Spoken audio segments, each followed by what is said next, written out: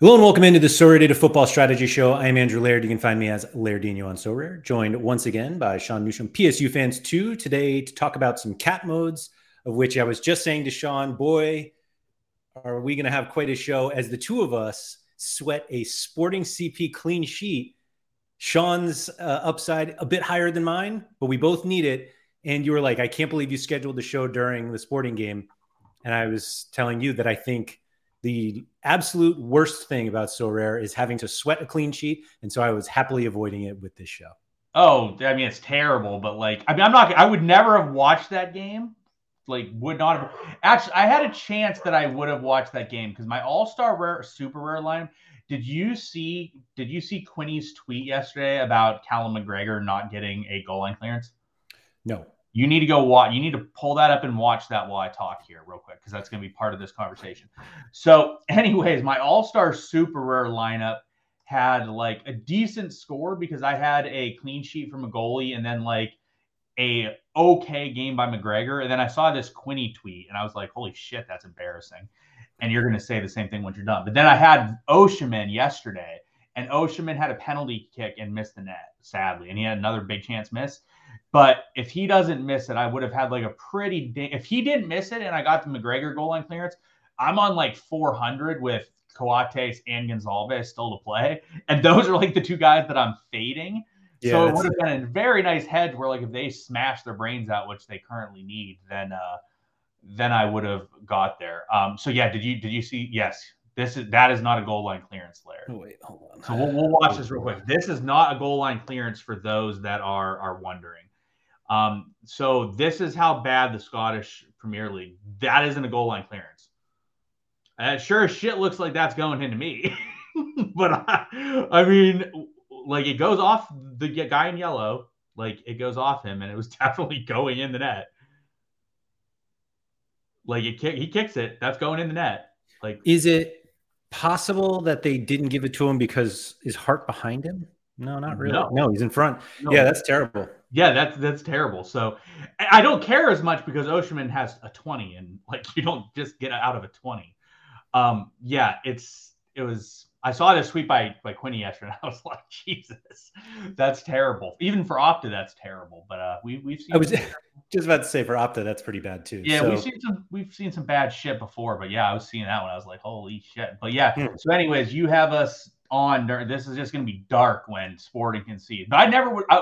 If it was like if I was on 400 and I had Coates and Gonzalez, I probably would have watched the game.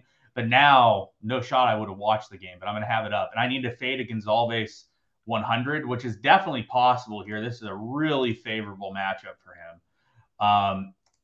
And I like the role he's in this year, even though he hasn't been that productive in it thus far. But I like the role he's been in. So, anyways, I'm sure there'll be some darkness in this episode that everyone will be able to watch from me. See, honestly, if it wasn't for you giving me an update during the show, I wouldn't even know. Like, I would be able to do this entire show and have no sweat at all because I'm just like, don't you, Laird? No, I could have it up if I wanted to.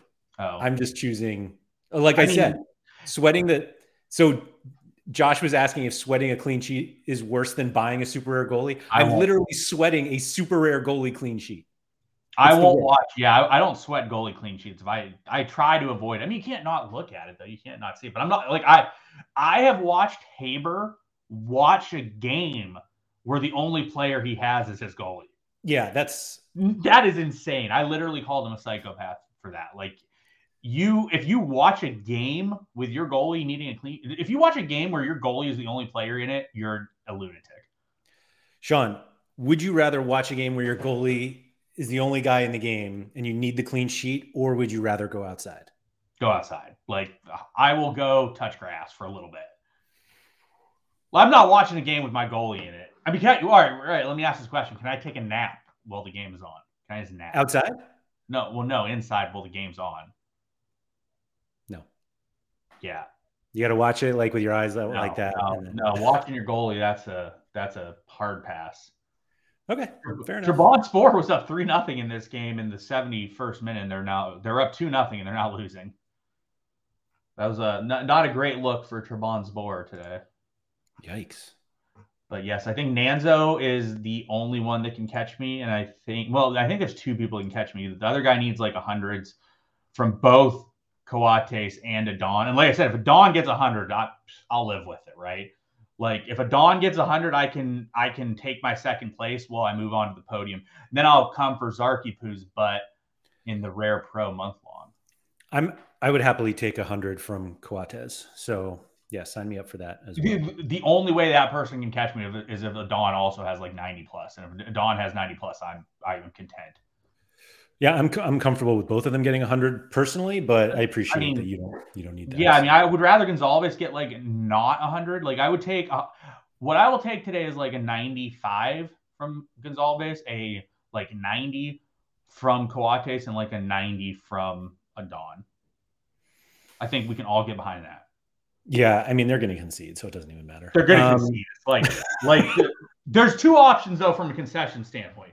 Either it's gonna happen in the next like 10 minutes after the game starts, and like the first, like it'll happen like 2 minutes into the game, or it's gonna happen the 98th minute. Those are two options we're looking at. Do you know how it's gonna happen? Because I do.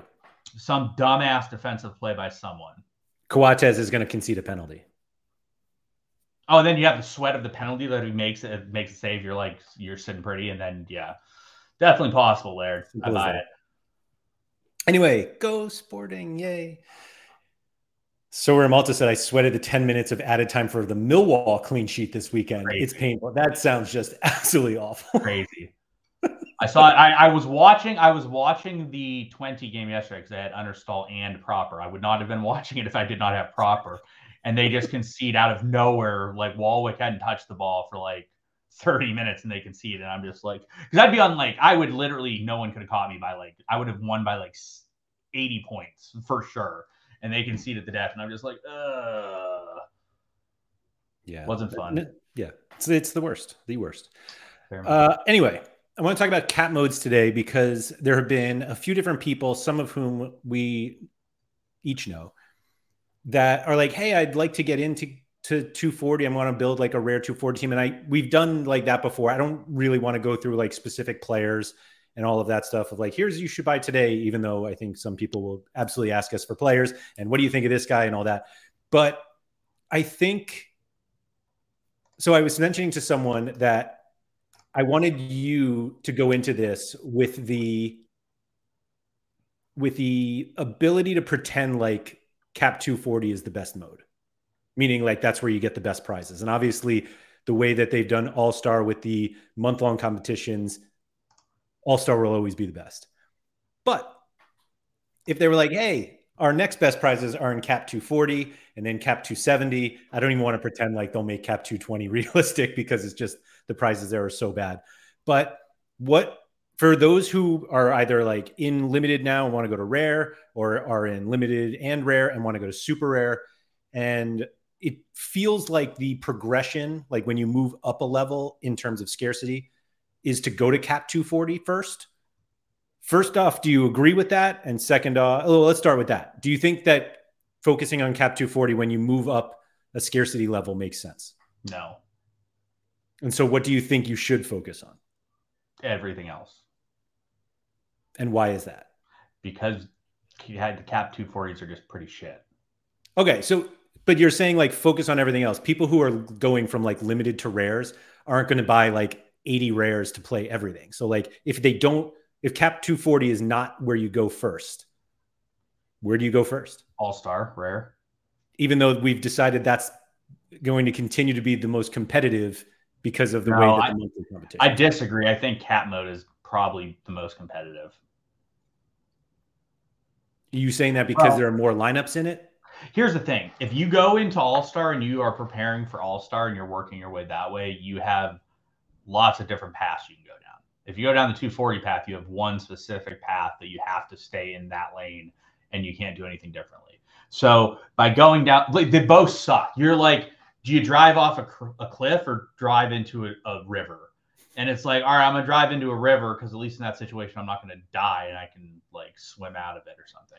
So like you're just given two shit options and saying like, which one do you want to do? And I'm saying they're both pretty shit.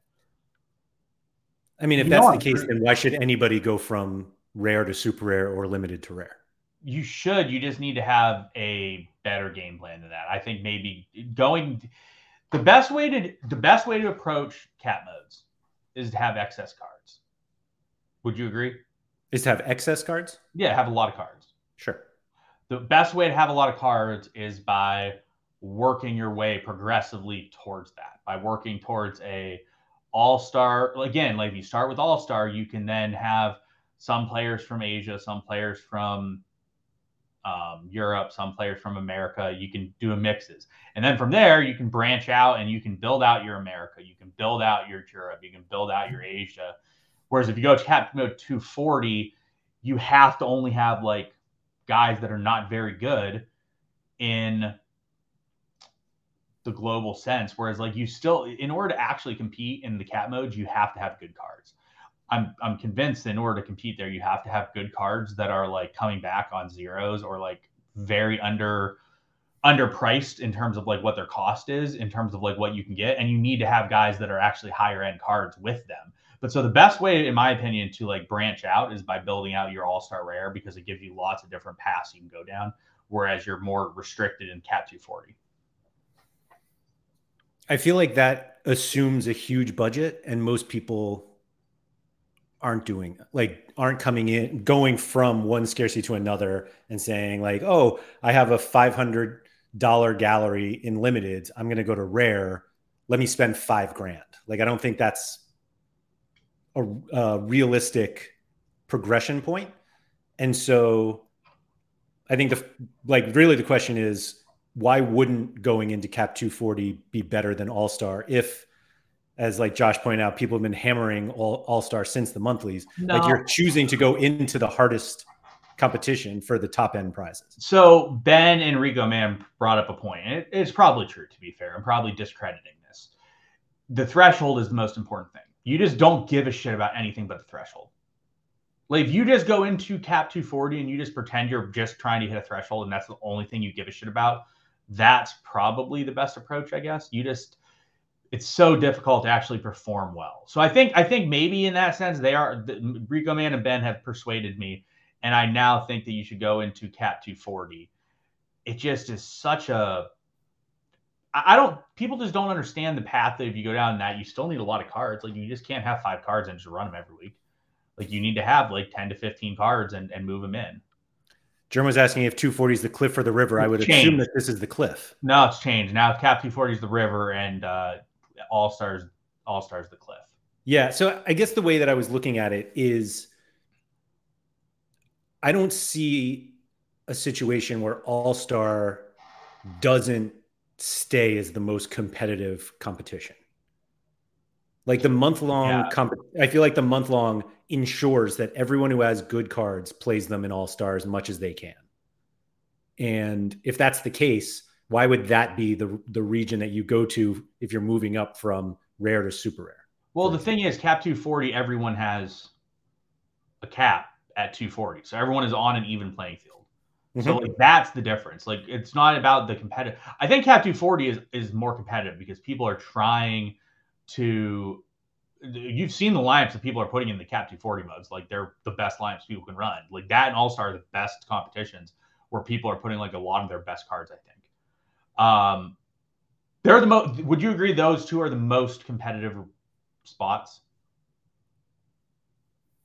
They certainly are in terms of number of lineups.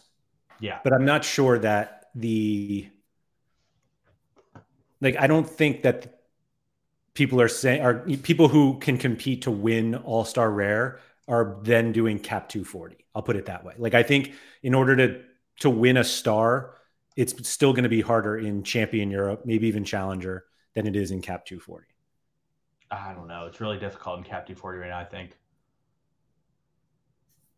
Well, so Narky Sharky asked, does it kind of depend on if you want to win cards or ETH? If you want to build your gallery and win cards, stack up on great value Challenger or second division teams. If you want ETH, play 240. Well, the thing is like, you should never be playing anything but Asian America. Maybe second division, but you should be playing Asian America, not Challenger. Definitely not Challenger. But the goal, in theory, is to win whatever the most valuable thing is. And like people have said, the rare threshold is currently worth more than most tier 4s and tier 5s. Right. I would rather have a rare threshold than scrape a shitty card at the bottom end of a prize pool. Also, like, the thing is like, on a given week, the threshold doesn't change. To get the threshold, you need, what is it now, 280 points? Is that what the new ridiculous shit is? All right, so you need 280. So every single game week, you need 280. If you're trying to get a tier 5 or something, that number changes. Like, one week it might be 270, one week it might be 320, next week it might be 300. It's a constant move that you don't control at all. Whereas the threshold, you control 100%. You know exactly what it is. You know it's 280. You know your goal is to go, whoa, look at you switching camera angles. How did that happen, Laird? Certainly not on purpose. Interesting. So the goal is to get to the threshold, and that's what the goal is. Well, like, I think definitely what you're trying to do is you're trying to hit the threshold. So, like, I do think that makes sense from the perspective of putting it together. So, what do you think, Laird? I didn't see a path where All-Star was the best place to go if you're moving scarcities. I mean, like, if you're moving up, if you're progressing, the threshold payments, like I said, are worth way more than the bottom tier cards that you're likely to, I was going to say that you're likely to win, that you are unlikely to win, but if you do kind of hit the nuts, then you can win it. And so, I'm struggling to see why 240 wouldn't always be the first one that you should go to if you're progressing up. Yeah, I think that's fine. I said I've rescinded my original take on that. Okay. And so if that's the case, what do you do? Meaning, you've been playing limiteds for a while, and now you're like, all right, let me build a cap 240 team. Or I've been playing rares for a while, let me build super rare team.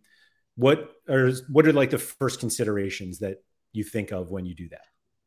I mean, I think you just start buying not shitty players, but like, you're trying to get guys in like the 40 to 50 point range that play every game. For the number one most important thing is, we've talked about numerous times, it's play every game, right? Would you agree that's the number one most important thing? That it's what? That you play every game. You start every game. Yeah. Starting every game, number one most important thing.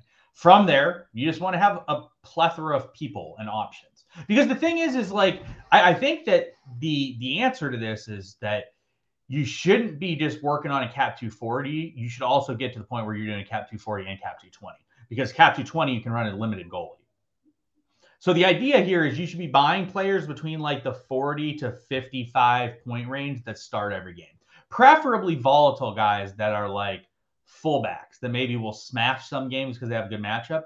But that's if you really want to have a big advantage. Also, I think there's benefit from buying guys that are out that you know are going to come back, that are going to be playing, that are going to be worthwhile. So if you can get guys that have a 0 L15, like, that is a huge benefit. But you don't need to worry about that at the beginning, because eventually, in order to like realistically utilize that properly, you need to have like a 60 plus average player, which, to be fair, you can buy some 60 plus average players for not that expensive. There's like defenders that are relatively cheap that you can buy for that price. So I think Magnus said should buy Kai Havertz. Absolutely not. I mean, he just... Did you sell yours? Yeah. Oh, I think I had it sold by within 12 hours of winning it. Oh, okay. Because I was going to say you should be telling everyone to buy it, but congrats on your sale. But so I think that the goal should be, you should be having like a cap 240. You should be buying guys between like the 40 to 55 point range that start every game. And you can sort of look at it and try to find more volatile options within that, and go from that way. So I've got two points or two questions that I want to go down. But the first one, when do you buy the goalie?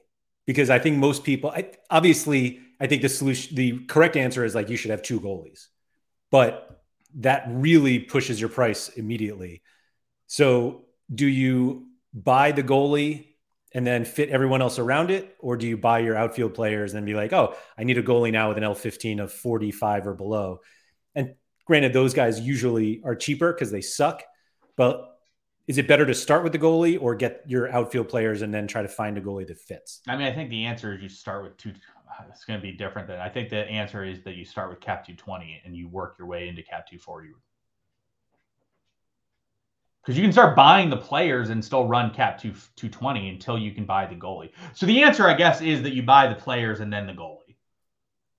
So the only reason why I think 220 is not the right answer is because there's you have to be almost perfect to get something that even helps you move forward. That in 240, if you get your goalie right away, you can start making cash or ETH from your thresholds. And 220, you have to win so many cards for those cards to then turn into something you need. Here's the thing, and you're probably going to bitch at me for this and say that my goal is just to spend more money, yada, yada, yada. Goalie's not even that expensive anymore. You can find a starting no doubt goalie for cheap as shit. I'm not going to completely disagree with you. Oh, wow. That's surprising. I figured you were like for sure going to absolutely disagree with me. Like, they are definitely cheaper. I don't want to say that they're, well, okay. I know they are definitely cheaper to the point where you don't have to spend like $5,000 to build a 240 team.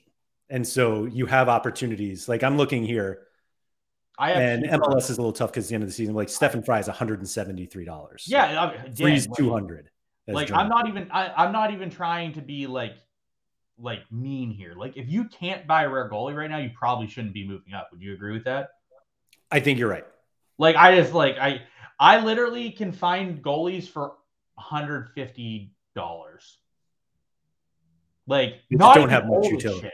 Like, yeah, obviously right now they're in American Asia, but so maybe what you do is you build with the plans that you're going to start this in the spring, and that's when you're starting cap 240 rare. And again, if you're playing cap 240, you should be buying American and Asian players. This is the point too with it is like if you're playing those competitions, you're looking at like second division Europe and you're looking at Asian America. Like that's just where you're looking at. But like I just pulled off the top of my head, like Matsumoto for Ray Sol in the J League is like 0.106, and he started the last like 30 games. Mm-hmm. Like I think you just don't need to spend them. Like, is he good? No, he sucks. His scores blow, but you're not trying to buy someone that's good. So I was going to say that it feels late in the season for America and Asia. Sure. But you really don't need that many thresholds to hit in order to turn that into a European goalie. Like it's really not there are enough games left. And if you happen to go to like Liga MX or Argentina or Brazil instead of like MLS, there are guys, and they'll be a little more expensive, but like Franco Armani here, $295 floor. Like that's pretty cheap. And there's plenty of games left where you could potentially win a few thresholds and then use that base and Armani to turn it into a European goalie that you can keep playing. Like I agree with you that goalies really shouldn't be the bottleneck that they use, or they aren't the bottleneck that they used to be. Correct. Yeah, I just don't think that it's as difficult as it used to be. Like I just think, and there's guys you can buy that are plenty safe enough. Obviously they're older. Like a lot of these guys are older, but like you can buy guys on this group that are plenty safe enough options for you to buy, right? So it's a very feasible path for people to go down. Like if you can't buy a rare keeper right now, you shouldn't be moving up. Someone asked, Rico Man says 5K is enough for Super 240. What's the cheapest Super goalie we could realistically get right now? I'm assuming it's like a half an ETH.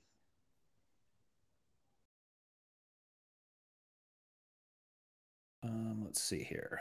Also, Magnus just brought up a good point. I think that this is actually a valid thought, Laird. He says, find an injury-prone goalie and buy the backup and hope for the best. So what I'm going to say about this is I actually think there is merit to like spending, let's say, 0.15 ETH on like backup goalies that are going to be for sure the backup. Like you have to buy the backup goalie. Yeah. But then as soon as one becomes a starter or gets a start, you have two options, right? Bigelow's not to play. Bigelow's still really expensive. Like, No, wouldn't it be early season buying Wellenreuther?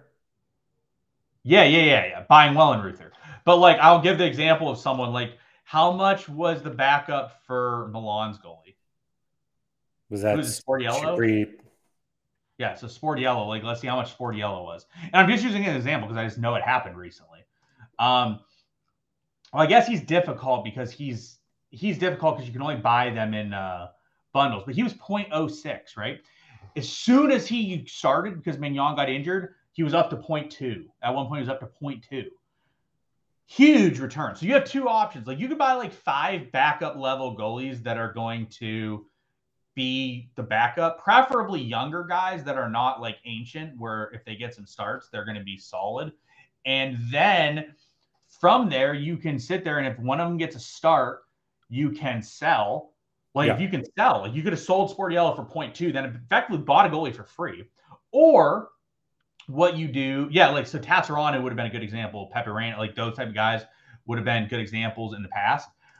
Sporting is up 1-0 thus far, Laird. So anyways, you could buy those type of guys and then you can run them. So if you want, you can run them. Or you can sell them and then buy another goalie. I typically, if like it's a guy like Sportiello, I'd recommend buying him. But like, I don't even think you have to do this in Champion Europe. I think there's lots of better places to buy this and do something like this because it's going to happen. But like, there's definitely teams out there where you know who the backup goalie is and you can buy some backup goalies. Bobby said, sadly, Courtois is not dropping to 350 in rare. Courtois is certainly not the one who's going to be dropping anytime soon. So anyways, but like there's ways to do that you can like, and then while you're waiting, you can start buying positional players. Then all of a sudden, if a goalie gets a start, you can speed up the process and go. Josh Forth, how did doing that with Passphere go? How did you sell on that Passphere super rare? Oof. Poor Joshua. That's a tough one.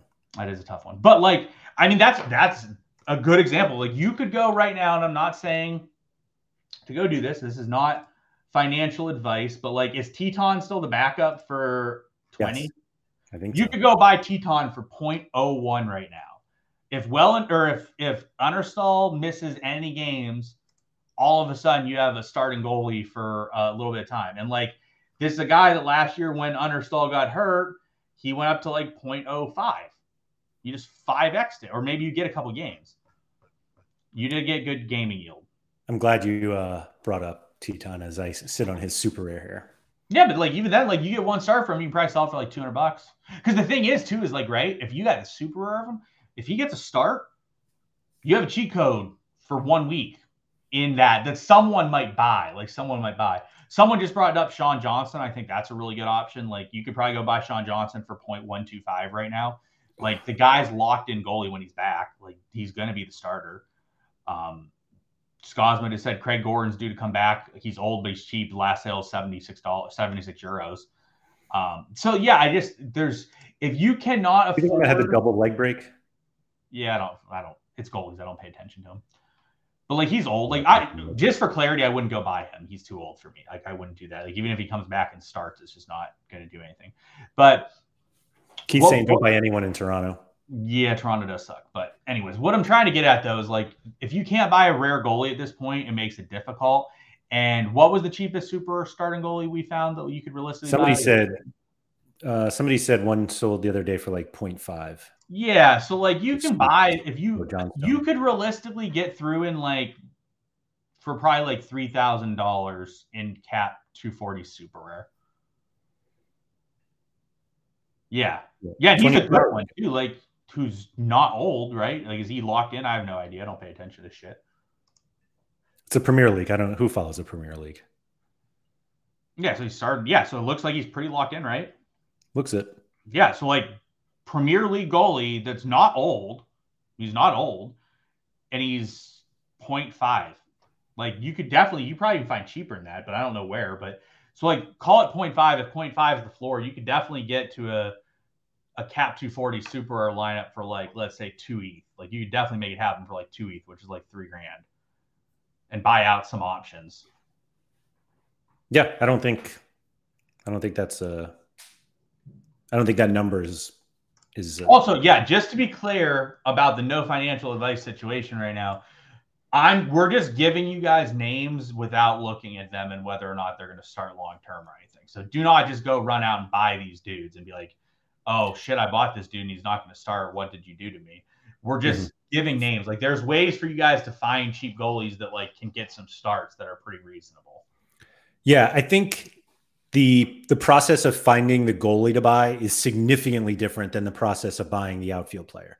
Yes. Like you'll be able to find, there are plenty of outfield players that average scores all over the place that are either cheap or expensive. And goalie is one of those where I feel like obviously you'll find some that have L15s of 45 and basically score like 45 all the time. Sure. But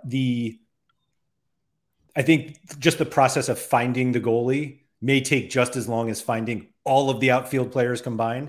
You just need, as Josh Forth said, they just need to play. Like you just need someone who is going to play as long as they're fit, and then you can work your way from there. That's why I was curious where you thought like the goalie fit in, because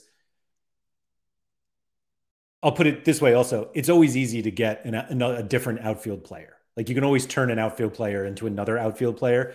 And if you have a goalie, it's just not as easy to just be like, oh yeah, I'll just sell this guy and get another one. Because while goalies tend to be pretty liquid, you don't want to be moving in and out of goalies based off of L15 scores, whether they fit or not. Like that's the worst. Yeah, that's the worst place to find yourself. Honestly, you'd rather have a pretty shitty, stable goalie that just sort of sucks. That like just will start and like you kind of want like a Langerack without the clean sheets. Like you want a guy that's just not really gonna have great AA, that's just gonna concede and get you like between like 35 and 40.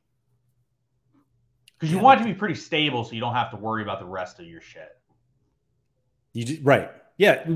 You can, like I said, it's much easier moving in and out of outfield players than it is goalies. Pablo said, how many points need for SR 240 now? It's still 280, just like Rare. Do you think Bobby said, so for outfield players, how much is a lot for a cap 240? Because as most people, I play scrubs in there. I don't know what that means.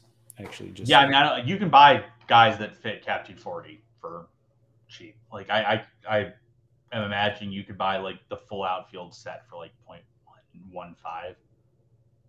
Probably. But like maybe cheaper. I don't know. Like I don't want to give, like you said, we don't really want to go through names of people, but like I can't imagine how this would be like difficult to find guys that are playable pieces in the like 0.02 range. But there's no way there's not playable pieces for like 0.02, right? Let's find out. Like I'm just it's difficult because I'm just going to use the pick scores and see. I mean, obviously, pick scores are very game week dependent, but at least gives you an idea of players and how much they are. Like, what is $154? So 150 for Iago Aspas, who's actually been smashing him. We were talking about it on the preview show. His L15 is like really trailing, but he's been excellent this season. But I feel like you could just go through this list and just find the cheapest ones. Yeah, like there's whoever this guy is, Ugo Bonet, I would guess his name is. Yeah, he's how much? Like $15.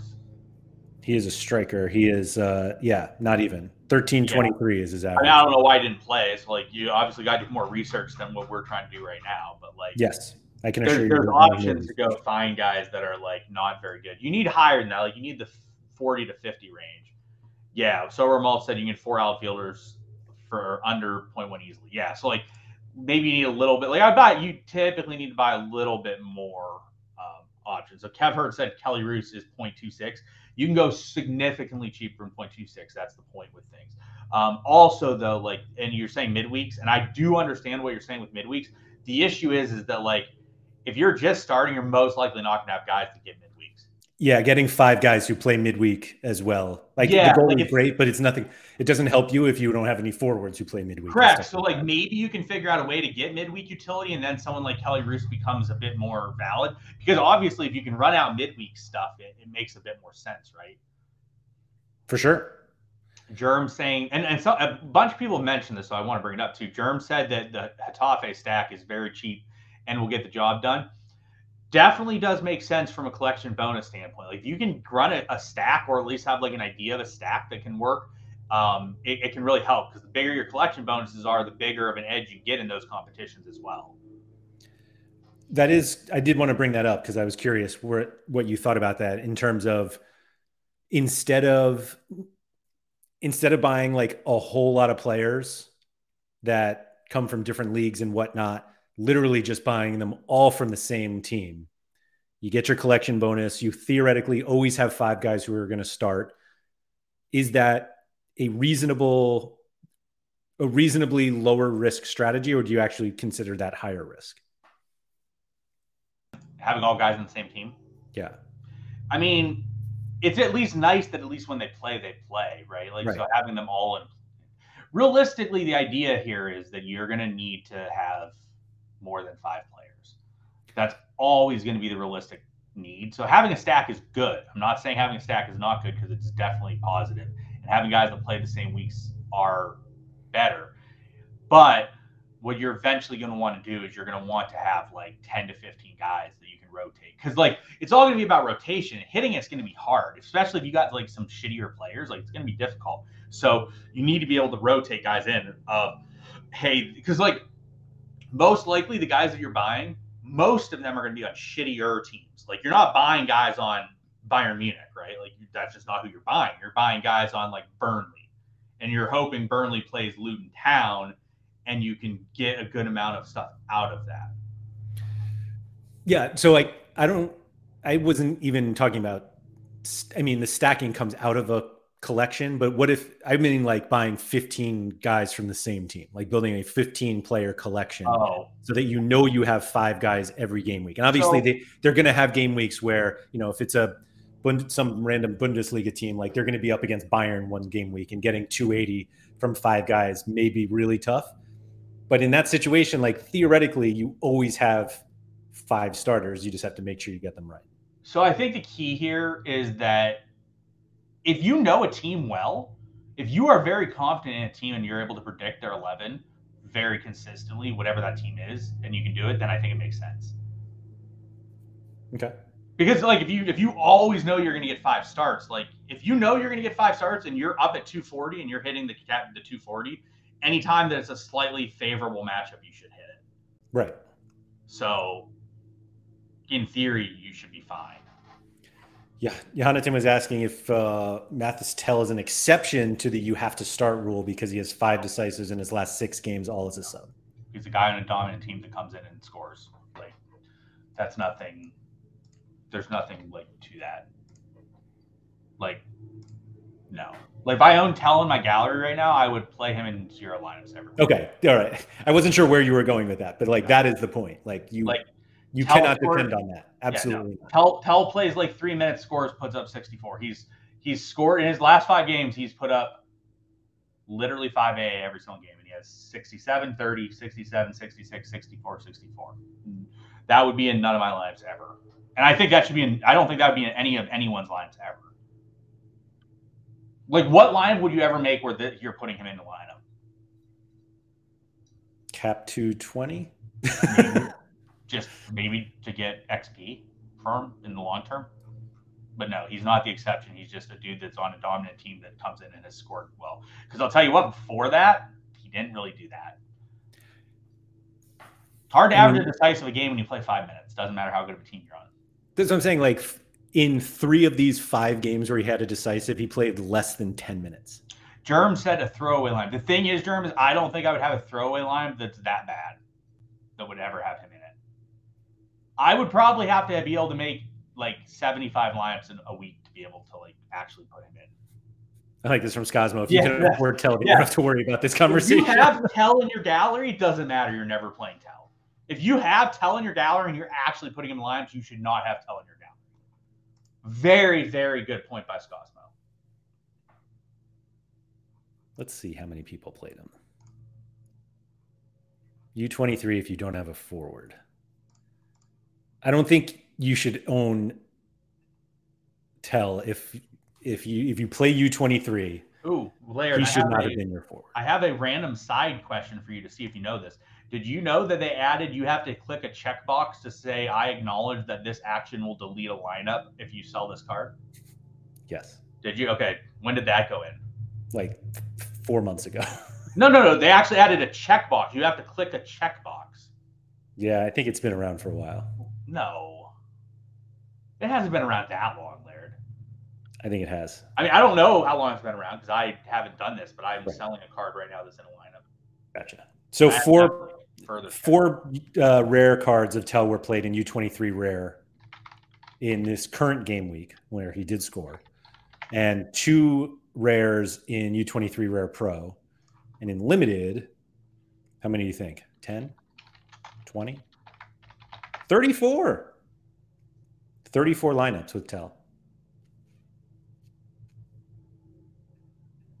Yeah, that's my response.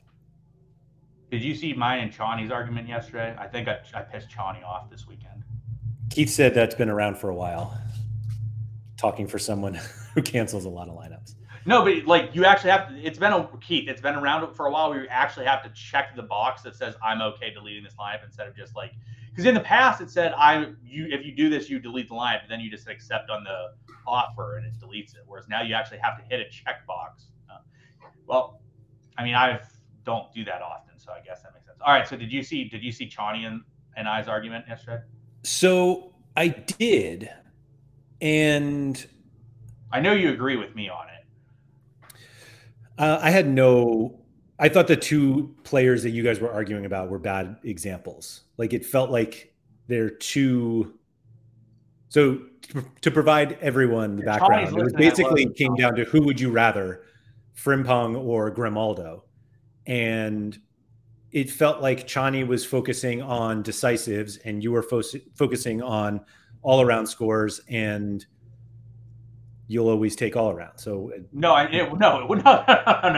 First of all, Chauny, I love you. Don't be mad at me. Second of all, he was not arguing decisives. He was arguing decisives from open play. Well, doesn't that apply for both of them anyway? What do you mean? Like neither of them are getting set piece decisives anyway. So Grimaldo is he taking penalties? He takes sets. Ooh. 2-0 Sporting. I didn't think he took sets really much at all. He can take some sets. I mean, he definitely took a set the other day. Okay. I had the game on, so I know he took a set somewhere at some point. Yeah, I don't really consider. He scored that nice free kick goal there. He scores and he takes like a good chunk of the corners. No, Hoffman still takes more. Most. Grimaldo takes a chunk. Grimaldo takes like a third and then some sets. Okay. Either way. Anyways, Chauny was arguing that Frimpong will score. Yeah, that's why I had it on. It was a very nice goal. It was a nice set piece goal. His argument was that Frimpong will get more decisives from open play. My argument was I don't give a shit. Yeah, you don't care. I want guys. The argument for me is always going to be I want the guy that will score the most SF5 points. Literally every time. Every single time.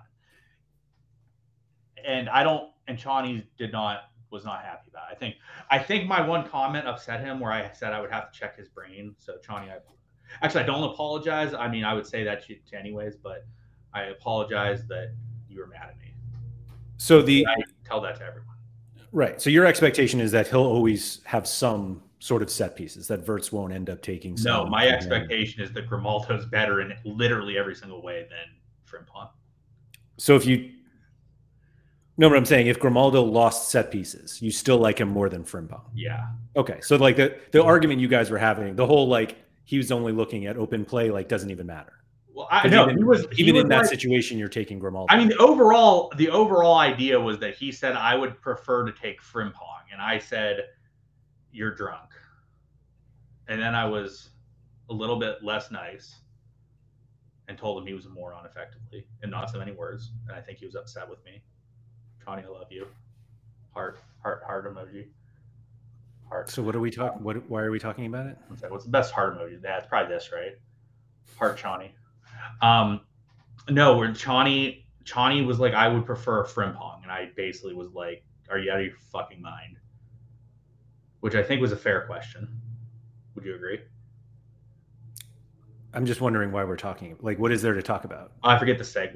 That was like 10 minutes ago, and Sporting scored, so I got sidetracked, and I had to make a sale. There's lots has happened in the last 10 minutes there. I don't know what the sidetrack was. My sidetrack was that I love Chani. Okay. Yeah. Are there any situations? This did remind me of something because one of our mutual friends brought this up to me. Other than Harry Kane, are there any players that you consider as reliable SO5 players that are decisive dependent? Like, you play Harry Kane despite us talking about how he just needs to score his 100 goals and assists, which it looks like he's going to get. He could do it. So, all right, two questions. Fully decisive dependent, where like we are not expecting AA from them at all. I mean, and then also, like, are we saying like as a D2 card, or are we saying as like a playable piece in a rare pro lineup? We can talk about both. Well, because I think it's a different. If you're gonna get me like 70, you're a playable piece in D2, right? Ben Johnson brought up Bruno Petkovic. Like, would you play Petkovic? Would you ever play him in Rare Pro? Would I ever play Petkovic in Rare Pro? Let me go see. I don't know him, so I'm not familiar with the stat line. No. Unless they're like a massive favorite, no. Like, I can't imagine I would ever play him in a Rare Pro lineup unless they were just a monster favorite. And so, other than Kane, are there any players like that? I have one name in mind. Okay. Well, I mean, I can give you the best. I actually have one other name from Kane, and I don't know if it'll be the same, but I'm curious just where at some point are there players who just get enough decisives regularly that they become usable even if their AA is bad? In super rare and unique divisions, yes. In rare pro divisions, no. Okay. I Which mean, obviously means definitely not in rare or limited. What? And if you're hesitating and then saying no in rare pro, then the answer is obviously not in rare and limited. Correct. There's one name I have in mind that I need to check, and then you can give me yours. So what? I mean, I think there's one name I have in mind, and I will see what you say, and then I will. And I'm not even sure on this one. No, yeah, I don't think I think there's one name I have in mind, and it's like flimsy, maybe two. I mean, Holland you could play in a rare pro when like City's like a 4-goal favorite. Like, I think you can do it. Which happens a lot. And you just have to hope he gets brace and doesn't have BCMs for days. There's one other name I have in mind. Who was the other name you had first? Luke de Jong. Yeah, de Jong's a good one. I think the other one I had in mind was Mauro Icardi. Okay. Let's see how he's been with these guys. Yeah, I only care about his games with Gautas, right? And like, he's got some hundreds, he's got some pop in him. It's possible. I will say, so here's my sort of take with it, is that I only realistically am interested in doing it in stacks of some sort, or they're just such huge favorites. If a player is a huge favorite where they're like a 5-goal favorite, I will consider it. Like, in like international play, for example, like there's going to be times in international play where guys like this are such huge favorites. Like, not these guys specifically, but like guys like this. Blue Tomato said Petkovic's scores seem better than Icardi's. So you bring up, let me, before we go to Pekovic. So Icardi, you were like, yeah, he's got 200s. Those are his only scores over 87. Yeah, that's why I said, like, I'm not super interested in playing guys like this in like a rare pro lineup. In like, on like, okay, let me rephrase this question. Let me rephrase this again. I'm not that interested in playing guys like this in like a rare pro lineup on the weekend. Midweeks is different. Because midweeks, you might not need the scores you need otherwise. Saul is a good example. Yeah. He's a good example. I was talking to him with Gator Guy about him the other day. Like, not a card I would want. He brought it up. Yeah. So here's another one. He has one 100 other than Icardi's 2, and neither of them have a score in the 90s. No. Yeah, it's tough. It's tough. So you don't consider this a usable card? It's a usable card, but it's not like a card I'm fist pumping. Like, it's a usable card. It's a usable card. They're usable cards. Like, they're usable cards. People are probably going to be like, oh my God, you guys are whales if you're not considering these guys. They're usable cards, but I'm not like fist. Like, I'd much rather play like Tadic type cards that are going to give me 25 AA and I just need to get one decisive than playing guys like this. A lot of the time. I mean, Salah is outscoring Tadic lately. And I think the Tadic that we all used to know and love is gone. My point stands, but Tadic hasn't been the best, to be fair. He's been good. He's been good for Fenerbahce, but like, again, like, you just part of the thing with Tadic so far is like he hasn't quite got that second decisive. Right? Like, all those games are one decisive. If you get one more and you're pushing like 95 every single time. Whereas like Pekovic, Icardi, Holland, these guys are getting like 2 decisives and like 72. Right. Yeah. But so I'm not saying that these are like I think they're less usable in like All-Star Rare and All-Star Limited. I don't know if they can really cut it unless they rip hundreds. But like these guys, like, you're playing, like Holland in a game where they're a 5-goal favorite can hit 100. Like, it's not unreasonable. He gets a hat trick and has like 15 AA. Like, it's totally reasonable. Not sure it is, actually. You know what his problem is, though, is that in the situations when he does have that AA, like where he should have 12 AA, he probably has like 3 big chances missed and he just kills it. Well, the issue is his head. They give so many BCMs for like missed headers or something, and he's good in the air. Right. Which is the issue. Actually, here's a question I asked the other day, Laird. Another one. Over the L15, don't go look yet. L15 forwards, who is the best forward and what is their AA? Period. Like, total. L15. Is it not Messi? No. Oh. It wasn't Messi before this weekend. Oh. Griezmann? Nope. He's in this game on your screen. Oh, Alvarez. Nope. Oh, I was going to say Alvarez has been absolutely incredible. Is it Doku? Doku. Yeah, but he hasn't played enough. Get out of here. No, he has. It only counts. He has, and they had 4 subs, Laird, and he still had the best AA. His L15 with those subs had the best AA. Go to. But it's only like 3 games with Man City, 5 games with Man City, right? Does that matter? Well, you're counting his. Of course, it matters. He's gone to a better team where he's going to have better AA in theory. I'm just saying you're literally including games where he had 20 and 30, almost 40 AA with Rennes. Like, he doesn't play for this theory, team. He should have. In theory, long term, he'll be better at City than he was at Rennes. Well, it's not like his AA has been bad at Man City. In theory, long term, he will. You were asking me. It's not like his AA has been bad at Man City. Scroll down. Oh, you're telling me that AA sucks, Laird? That AA is better than what his average is. Right. You were asking me like the best in the game, and this is like L15, and 5 of these games count. I wouldn't. Okay, fine. So he's better than his L15. That is better than what his L15 is. Go to the player rankings page, Laird. Yeah, I think that was a poor question. I don't think it was a poor question. Obviously, you asked it. Yeah. So L15 AA forward. So like before the weekend, it was Doku was first, and it was like 19.6. You just told me the only games that matter are city games. His city games are better than his L15. So then And he's not even first. He was.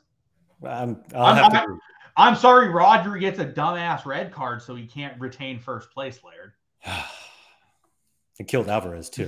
Magnet, is this actually true? Magnet says Holland has 22 BCMs in his L15. Oh, I thought he said L5. Never mind. 22 in his L15. I definitely buy it. For sure has that many in his L15. Like, no doubt. You don't even have to look. Like, there's no doubt he has 22 in his L15. That's what kills him, though, is like he just gets so many BCMs. Yeah. I do love all the people who are like, yeah, but that means he's like, getting good chances. And it's like, yeah, well, he's going to, that's created. We don't want that. 17 in the last 15 in the Prem. Yeah. Which, I mean, is true. Like, I mean, it is true. He just has constant amount of big chances. It's just like 9 in his last 5. Yeah.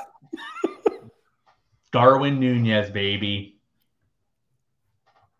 In 197 minutes for Darwin, 449 minutes for Haaland. And yeah.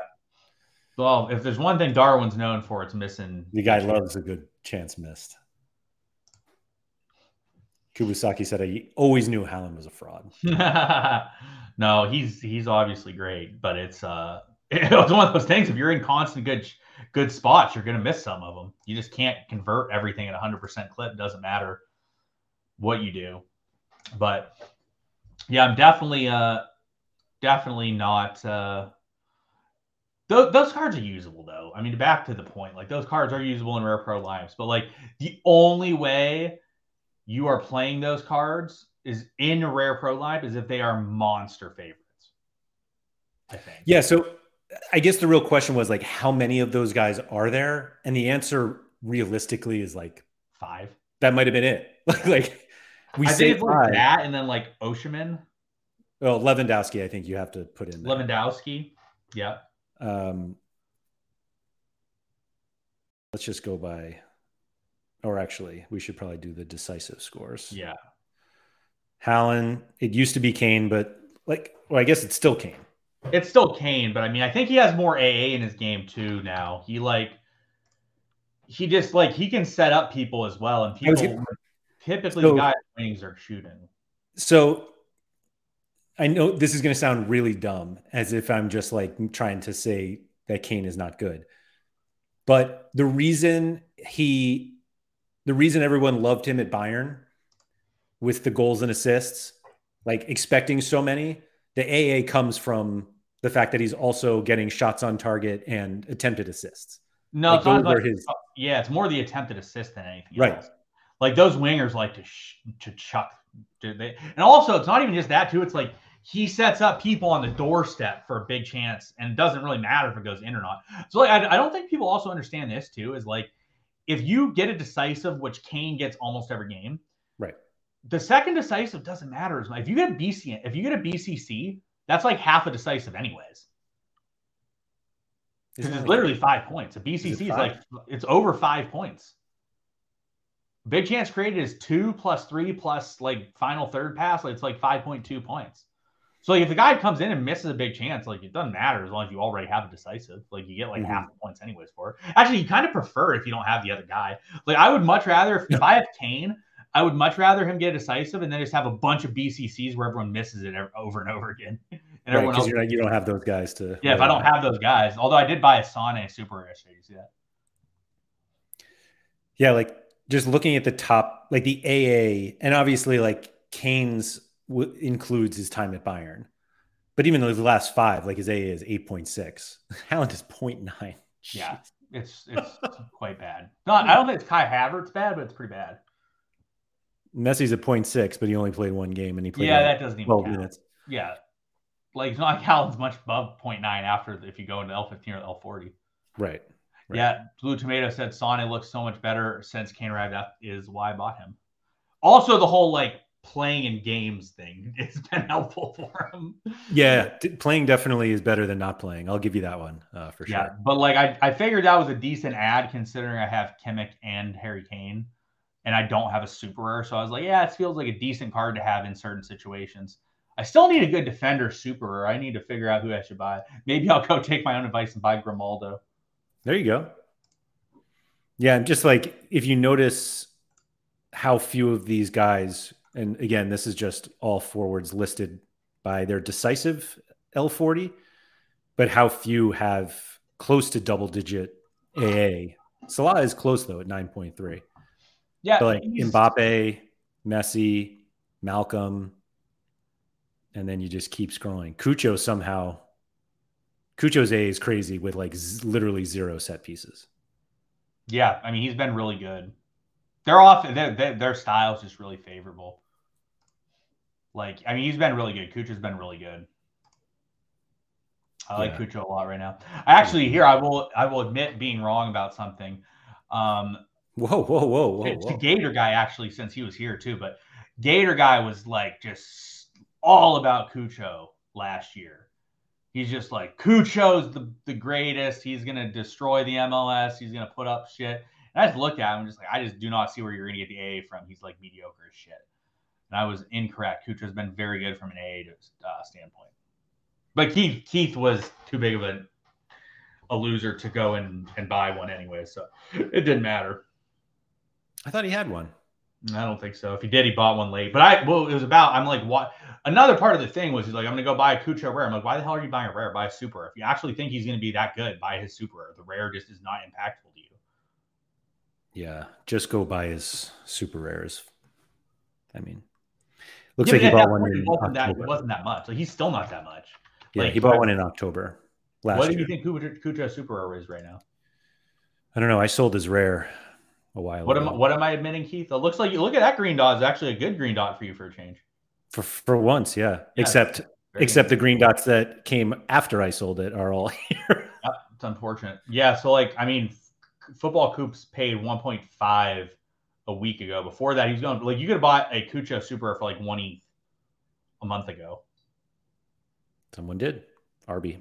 I think I was in that auction. Check that auction. I'm assuming that I will have had a bid in there at some point.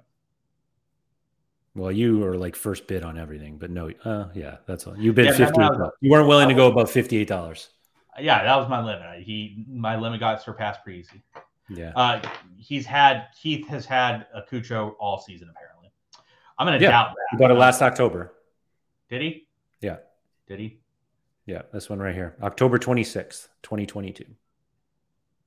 Yeah, see, Keith should have bought the super exactly. Want some nice rewards? Even when I'm wrong, Keith, I'm still right. You know, that's just how it comes back, circle of life, right? Even when I was wrong, I still was right. So go buy the super. See, again, guys, spend more money. The motto of the story. Right. If you're on a limited budget and you need to play Cap 240, just spend more money and play everything else. Just go get it.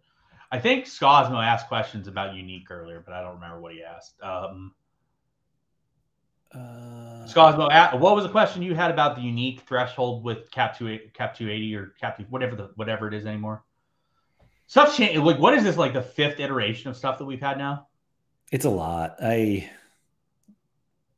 Blue Tomatoes asked, most likely hard to say after one game week, but is it harder or easier to hit threshold after the update? It should be easier.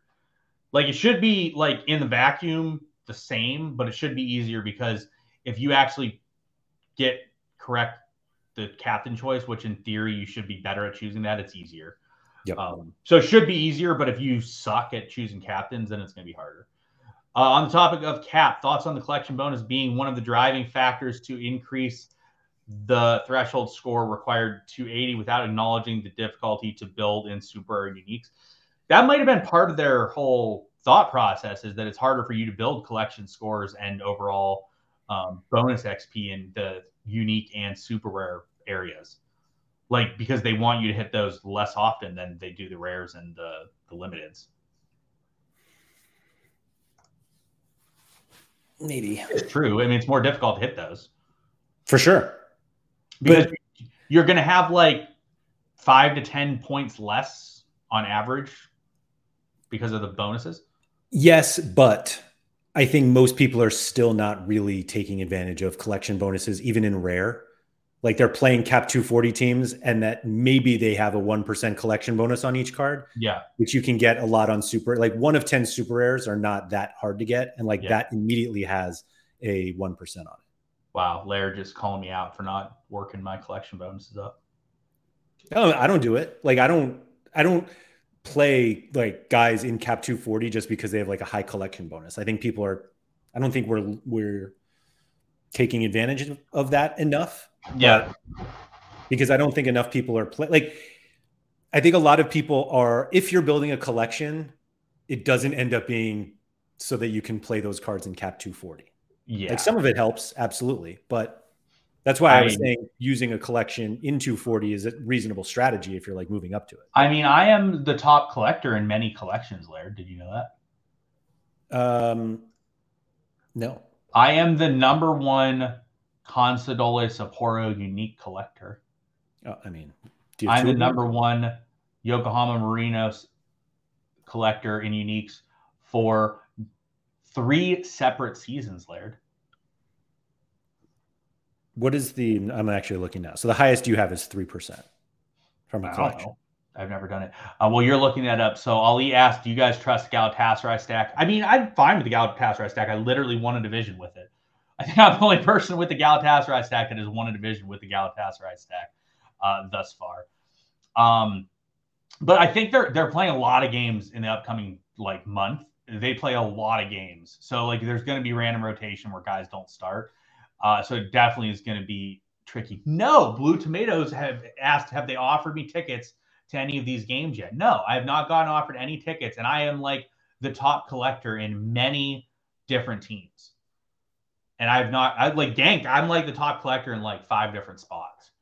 And nobody's offered me tickets. Sad.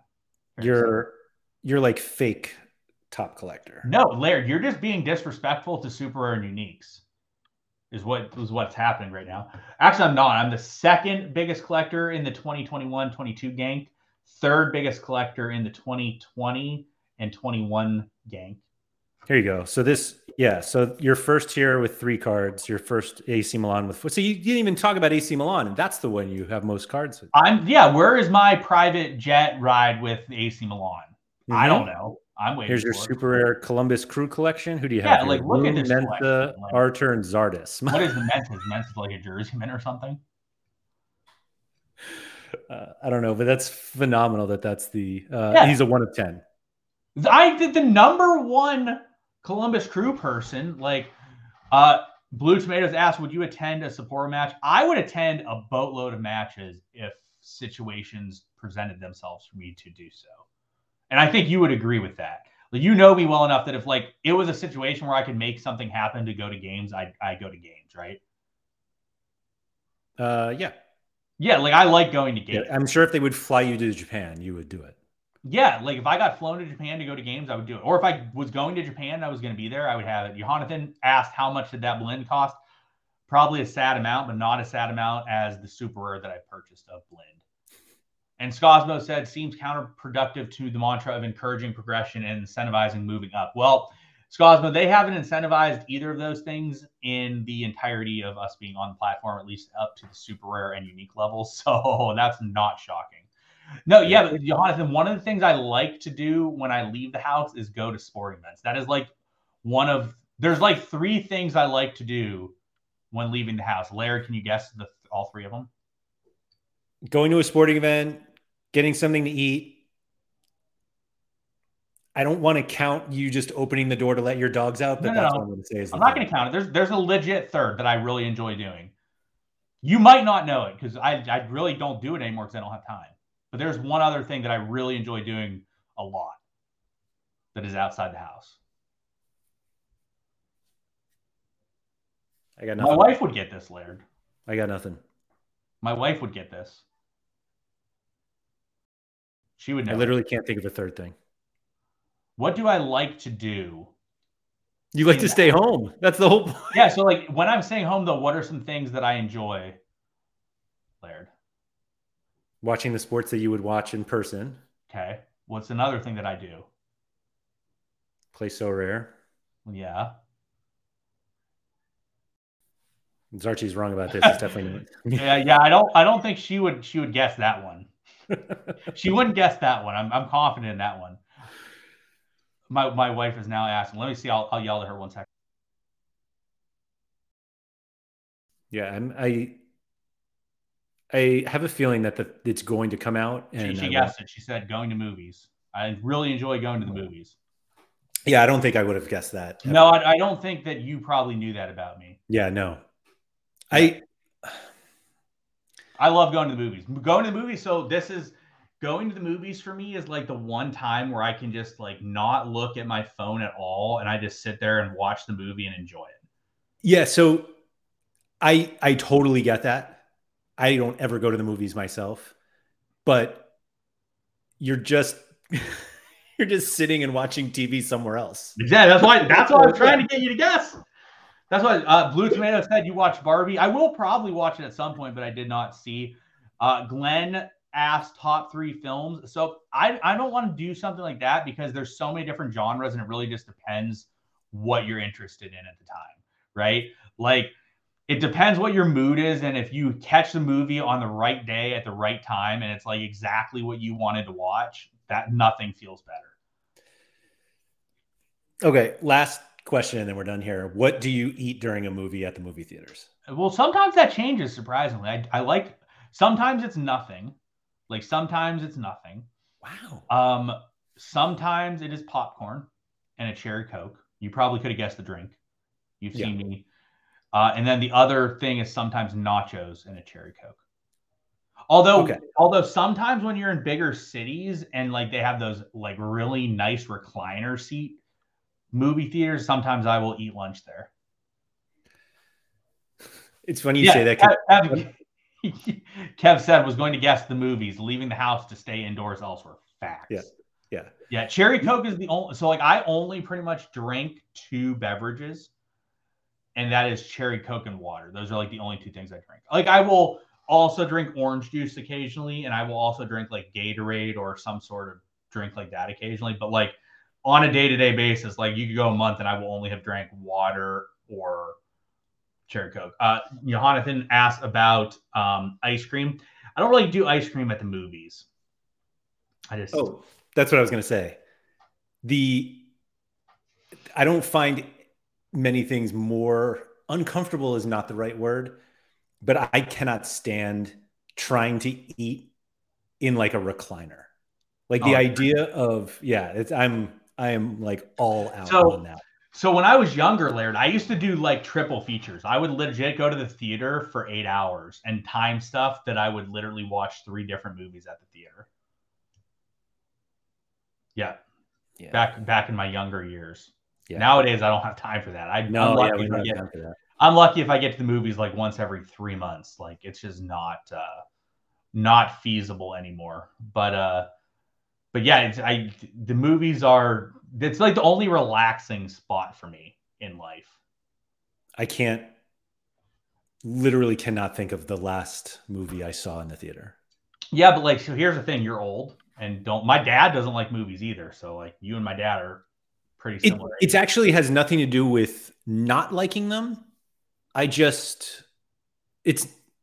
just never anywhere close to my list of like, hey, what should we do today? And I'm like, let's go see a movie. It's literally, here's a pet peeve of mine. And you're going to definitely be like, yeah, I can see that. And you actually know this from sporting events. I hate, and this is a hashtag fat guy problem. I hate sitting next to someone. I want a seat in between me and someone else at all times. My wife hates it because we go to the movie and I'm like, she sits next to me. I'm like,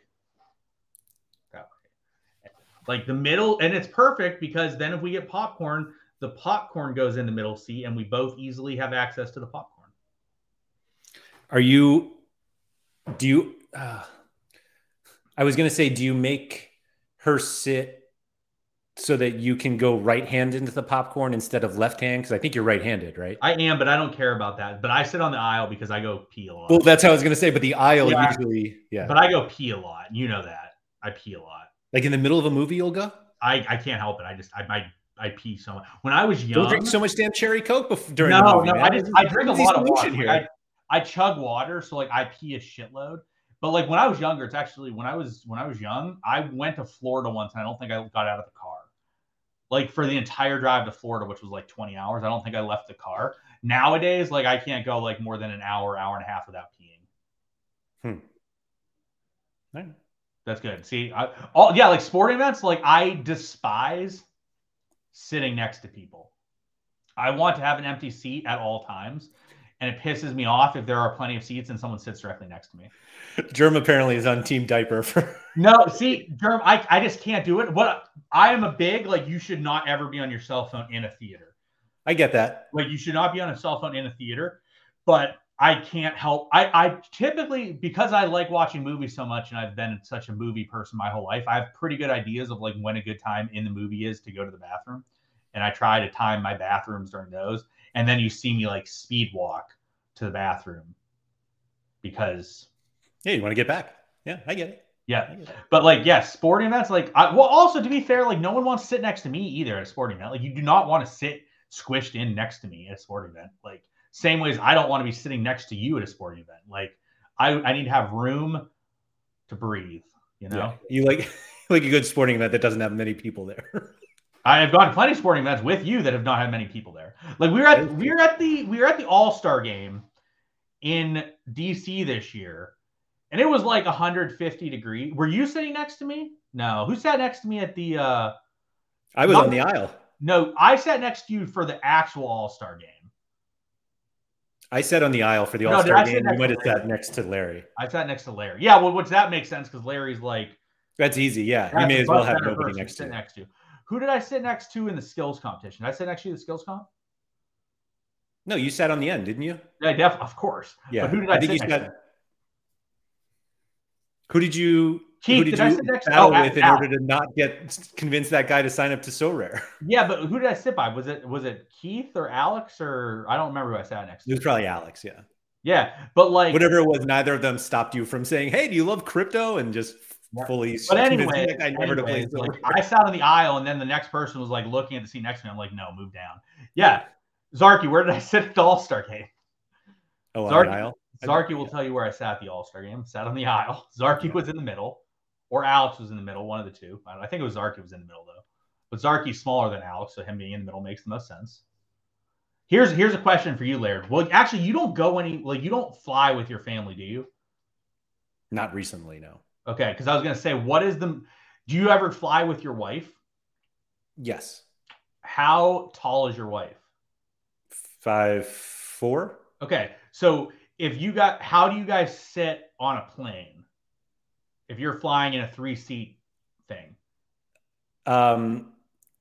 The last time we flew, it was aisle middle, but I think we would just do aisle next time. Yeah. Okay. So, but when it was aisle middle, how did you sit? Oh, I sat on the aisle. Yeah. So we used to have, my wife's like, well, what are we going to rotate this? I'm like, absolutely not. Yeah. I'm like, I'm going to sit the aisle every time. But I've told her this is how it goes. So I said, I'm like, when I'm buying the tickets, I'm like, I'm perfectly fine sitting aisle. So like, I'm perfectly fine with me on the aisle, her on the other aisle. Honestly, it makes the most sense because you can look over and not talk over someone and not be jammed and talk to someone. But so we have like completely fallen off the rails here. I think aisle makes sense because I just don't feel like two people having a conversation on an airplane for however long you're on it is even reasonable. It's rude and nobody wants to hear it. So I get it. I get it. Yeah. Well, also I have a specific, my wife just texted me about her mentions on the show today. So anyways, I had to teach her. What? I had to teach her airplane etiquette for Southwest Airlines before, and I also have taught you this etiquette. And what did this situation result in when we flew? So for those that are unaware, since we have a lot of European listeners here that probably haven't flown Southwest. Southwest Airlines is pick your own seat. So you select where you want to sit. the keys are, there's like 3 keys. Key number 1, find out how full the flight is. If the flight's going to be jam-packed, then you're just kind of screwed anyways. It doesn't matter. If they're like, oh, it's like 80% full, what you do is you go to the back of the plane, like 5 rows up from the bathroom, you sit on an aisle, and you leave a middle seat open, and then you do not make eye contact with anybody coming down the row, because most likely no one's going to ask you to move. They'll just pick another seat. Also, if you are a large individual like myself, you just sit there and look as large as possible and be like, oh my God, this is going to be so, and just hope that people don't sit there. I went, this is such a great line from Germ. Southwest Airlines, like the mystery jersey drop on. So I once went to LA, Laird. It was like a 6-hour flight, but we booked the tickets like 2 days in advance. It was like last minute, and I had to sit middle, and I was just like, this is going to be so terrible. And I start walking down the row, and I see the row I'm in, and I was the smallest guy in the 3-person row, and I had the middle seat, and we all just made eye contact, and we're all just like, oh man, this is awful. Worst 6-hour flight of my life. Oof.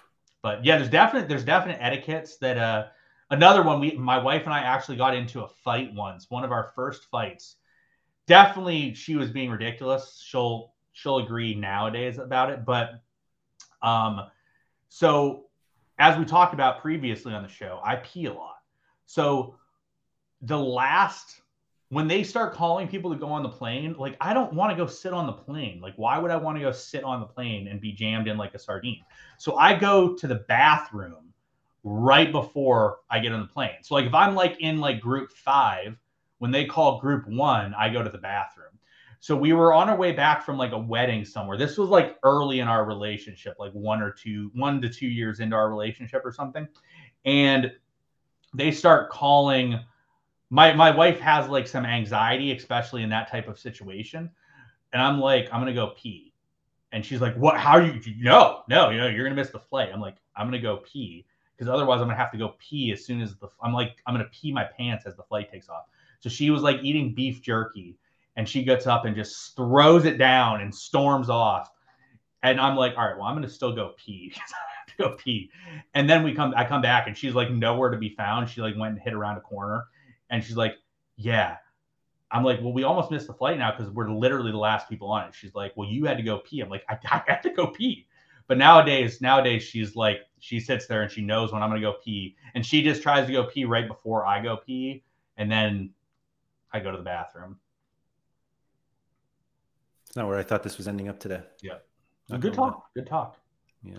Some people I'm sure are going to hate it, but other people are going to like it. That's all that matters.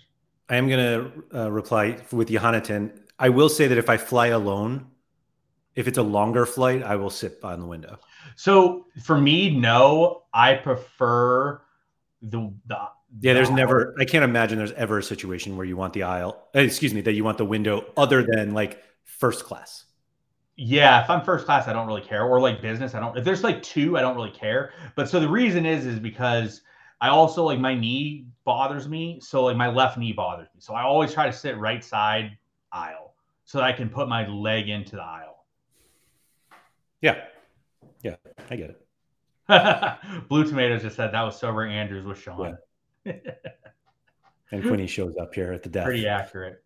Thank you to everybody for joining. If you could please like, subscribe, all that good stuff. Shout out to Quinny, who is here. All of that is very appreciated.